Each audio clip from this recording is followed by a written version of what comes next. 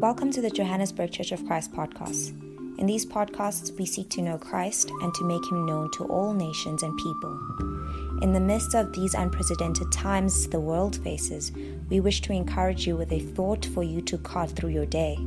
May today's message bring about peace in your thinking through Christ. Good morning. We are continuing this morning with the third discipline that contributes towards spiritual formation, and that is fasting.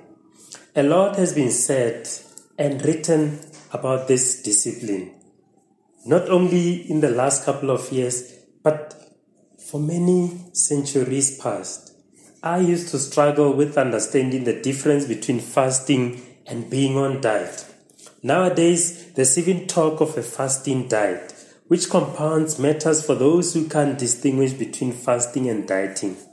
According to a 2017 study, fasting diets are trendy these days, but they are no better than traditional diets for weight loss. Throughout scripture, fasting refers to abstaining from food for spiritual purposes. It stands in distinction to the hunger strike, the purpose of which is to gain political power or attract attention to some cause. It is also distinct from healthy dieting, which stresses abstinence from food for physical, medical, and other purposes, but not spiritual. Fasting is an ancient practice that has helped many people over centuries come closer to Christ. The practice of fasting teaches us to deny ourselves of the things of this world in order to grow in our detachment from them in favor of a more supernaturally oriented life. Fasting also imparts a sense of discipline upon our lives, which helps us to develop greater self-mastery when faced with temptation. Interestingly, fasting is not solely a Christian practice, and the self-denial of food for a greater good has a long history. As Saint Francis de Sales points out in a sermon in 1622, the good and the bad, as well as Christians and pagans, observe it. The ancient philosophers observe it and recommend it. However, they practice virtue in fasting. Oh no! Fasting is a virtue only when it is accompanied by conditions which render it pleasing to God. Thomas Nelson, National Director of the Institute of Religious Life, says, fasting is an essential part of Christian spiritual formation because our Lord himself fasted. He was challenged that his disciples did not fast, and his response was that the bridegroom is in their midst, but the day will come when he will be taken away and they will fast. That's a very clear statement from our Lord that fasting is an essential part of discipleship. Scripture has so much to say about fasting that we would do well to look once again at this ancient discipline. The list of biblical persons who fasted reads like a who's who of Scripture. Moses the lawgiver, David the king, Elijah the prophet, Esther the queen, Daniel the seer, Anna the prophetess, Paul the apostle, Jesus Christ the incarnate Son. Biblical fasting always centers on spiritual purposes. Through practicing this discipline, we suffer deprivations that train us to curb our appetites, control our flesh, and conform us to Christ-likeness. Through the discipline of fasting, we can expect spiritual growth and formation.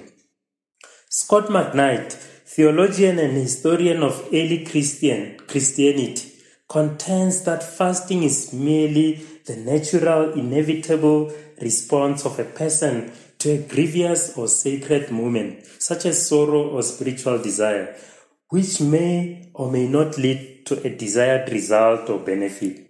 He states that fasting is not an instrument that can be utilized to get what we want. That thought is reflected in Isaiah 58, which is my go-to scripture when I think of fasting. And verse 1 to 9 reads, "Shout it aloud, do not hold back. Raise your voice like a trumpet. Declare to my people their rebellion and to the descendants of Jacob their sins. For day after day they seek me out. They seem eager to know my ways, as if they were a nation that does what is right and has not forsaken the command of its God. They ask me for just decisions and seem eager for God to come near them. Why have we fasted, they say, and you have not seen it? Why have we humbled ourselves and you have not noticed?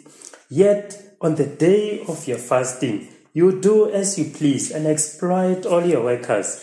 Your fasting ends in quarreling and strife and in striking each other with wicked fists.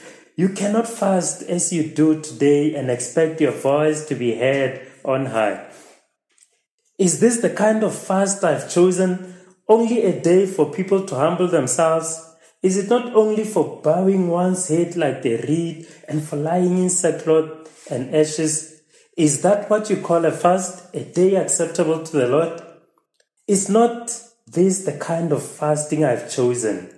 To loose the chains of injustice and untie the cords of the yoke, to set the oppressed free and break every yoke?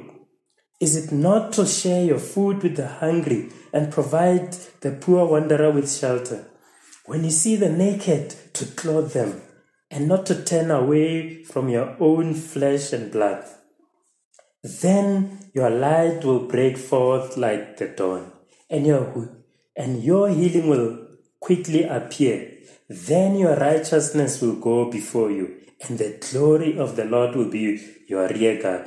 Then you will call, and the Lord will answer. You will cry for help, and he will say, here I am. The kind of fasting God rebukes here is a hollow, empty show without the spiritual substance behind it. This isn't the kind of fast God desires or has commanded. Even though they do all the right things in fasting, this does not please God. The reality was that his people didn't fast with the right heart and motives, and did it only as an empty ritual. The reality was that even on a day when they fasted, they still exploited others. They didn't accept their fasting when it wasn't, or God didn't accept their fasting when it wasn't connected to a sincere heart of obedience. So, when done with the right heart and motives, fasting can help us to be more compassionate, to be a blessing, to grow spiritually, draw closer to God, develop love for God and others, to overcome temptation, and to get answers to prayer. Let's go to God in prayer. Our Heavenly Father, thank you so much, Father, for the privilege of getting to know and understand this discipline, the discipline of fasting, and how important it is to you, how you value that as part of our spiritual formation, as part of building a solid relationship with you. We're thankful and are grateful towards you, Father. We pray all of this in the name of your Son, Jesus Christ. Amen.